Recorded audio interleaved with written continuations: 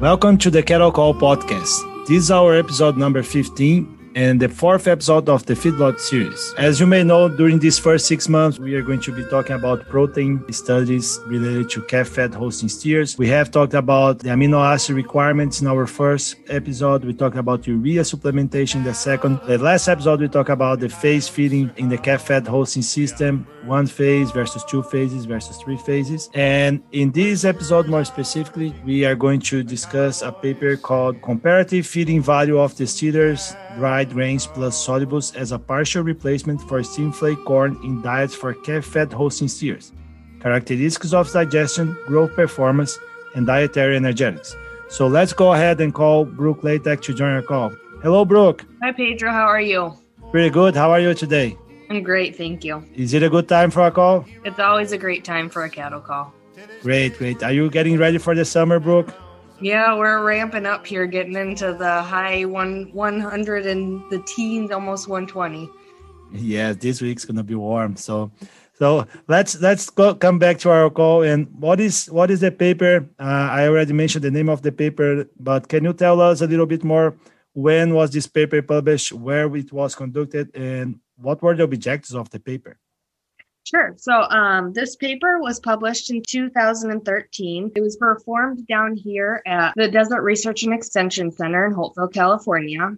And the objective of the study was to evaluate the comparative feeding values of DDGs as a partial replacement for steam flake corn in growing finishing diets for calf-fed Holstein steers. Great. So it was almost 10 years ago in 2013, and we were just talking about a little bit before we started that. Back on that time, we had almost similar times that we are having right now. We had really high corn prices, and nutritionists, they were looking to increase the steers in the diet to help with the high corn prices. And a lot of research was being done in the Midwest looking for replacing corn with the steers. But that was one of the first papers that evaluated replacing the steers to calf-fed Holstein steers, right, Brooke? Correct.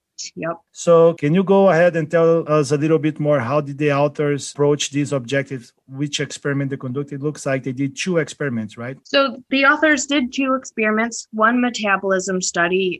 They used 4 Holstein steers with cannulas in the rumen and the proximal duodenum, and they fed the same diets as the feedlot study that I'll talk about in a little bit. And so the second study was a feedlot study with 144 calf-fed Holstein steers. They came in around 246 plus or minus 13 pounds, and those steers were blocked into 24 pens, so 6 steers per pen. They had 4 diets, so that would mean 6 pens per diet. And those 4 diets, and it's important to note for the diets that distiller's grains replaced the steam flake corn. So the first diet was the control diet where there were 0% DDGs. The second diet was 10% DDGs. The third diet was 20% DDGs. And the fourth diet was 30% DDGs. Perfect. So we had 77% steam flake corn and 0% distillers in the first diet. And we increased distillers 10% and decreased steam flake corn, replacing corn by distillers, right? Exactly, yeah. Yeah, and it's important to remember that this 0% distillers is a very traditional diet fed here in the Southwest, as urea being the main source of protein as well. Mm-hmm, exactly. Perfect. So let's go ahead and move to the results. So what were the major findings in this study where they were replacing steam flake corn by distiller's grain? So the biggest performance improvement we saw was from day 1 to day 126. In that time frame, they saw no effect on dry matter intake, but they did see an increase in average daily gain, feed efficiency, and dietary net energy. And these responses were maximized when DDGs were included at 20%. But overall, through the whole feeding period, and from day 127 to finish, we didn't see that improvement in performance. And then the one measurement on carcass performance that they saw a difference in was top carcass weight was greatest for diets with 20% DDG inclusion. So really they were seeing that performance in the carcass and just in the feedlot increase with the 20% DDG inclusion. Great. So one point here to go back a little bit to the diet, Brooke, is important to, as we increase the steers, we also increase the protein content of the diet, right? So we went from 12 to 13 to 14 to almost 16%. And the 20% that we're mentioning is a diet with 14.8% protein.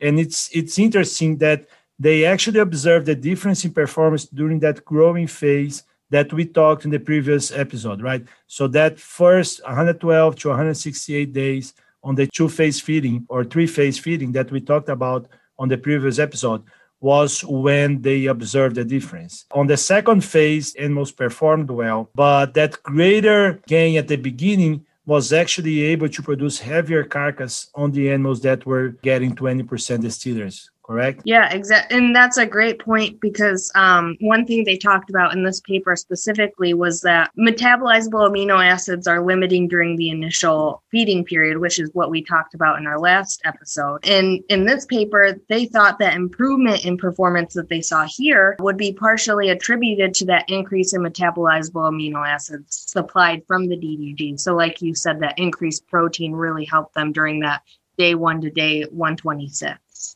Perfect. I think that's one of the main, again, we are talking about since the first episode that the requirements of these calf-fed Holstein steers during that growing phase, it's very important. And even though when we formulate the diet, sometimes we are meeting the requirements for the whole over 300 days on feed, that first 112 to 150 days, let's say 130 days, phase feeding is very important. And we often don't meet the requirements with the diets that we use only urea as a main protein source. So I think that the biggest take-home message for me from this call is that we can increase the distillers in the diet, and we actually had maximum performance when we fed and when we replaced Team Flake corn with 20% distillers.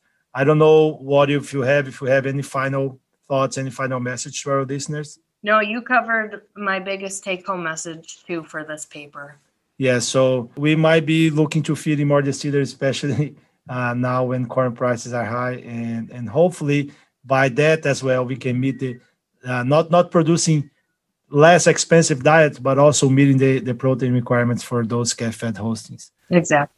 So I would like to thank you to listen to another Cattle Call. We appreciate if you have any comments or questions or concerns. Please send an email to cattlecallucd@gmail.com. We have all of this information in a printed form in our monthly newsletter, which the link to subscribe is here below in the description of this podcast. And please let us know if you have any questions or any message that you want to share with us. Any final message, Brooke? Nope. Thanks for having me. Thank you, Brooke, for joining us one more time. And don't forget, Brooke, is it a good time for a call? It's always a great time for a cattle call. Thank you. Thank you. This lonesome cattle call.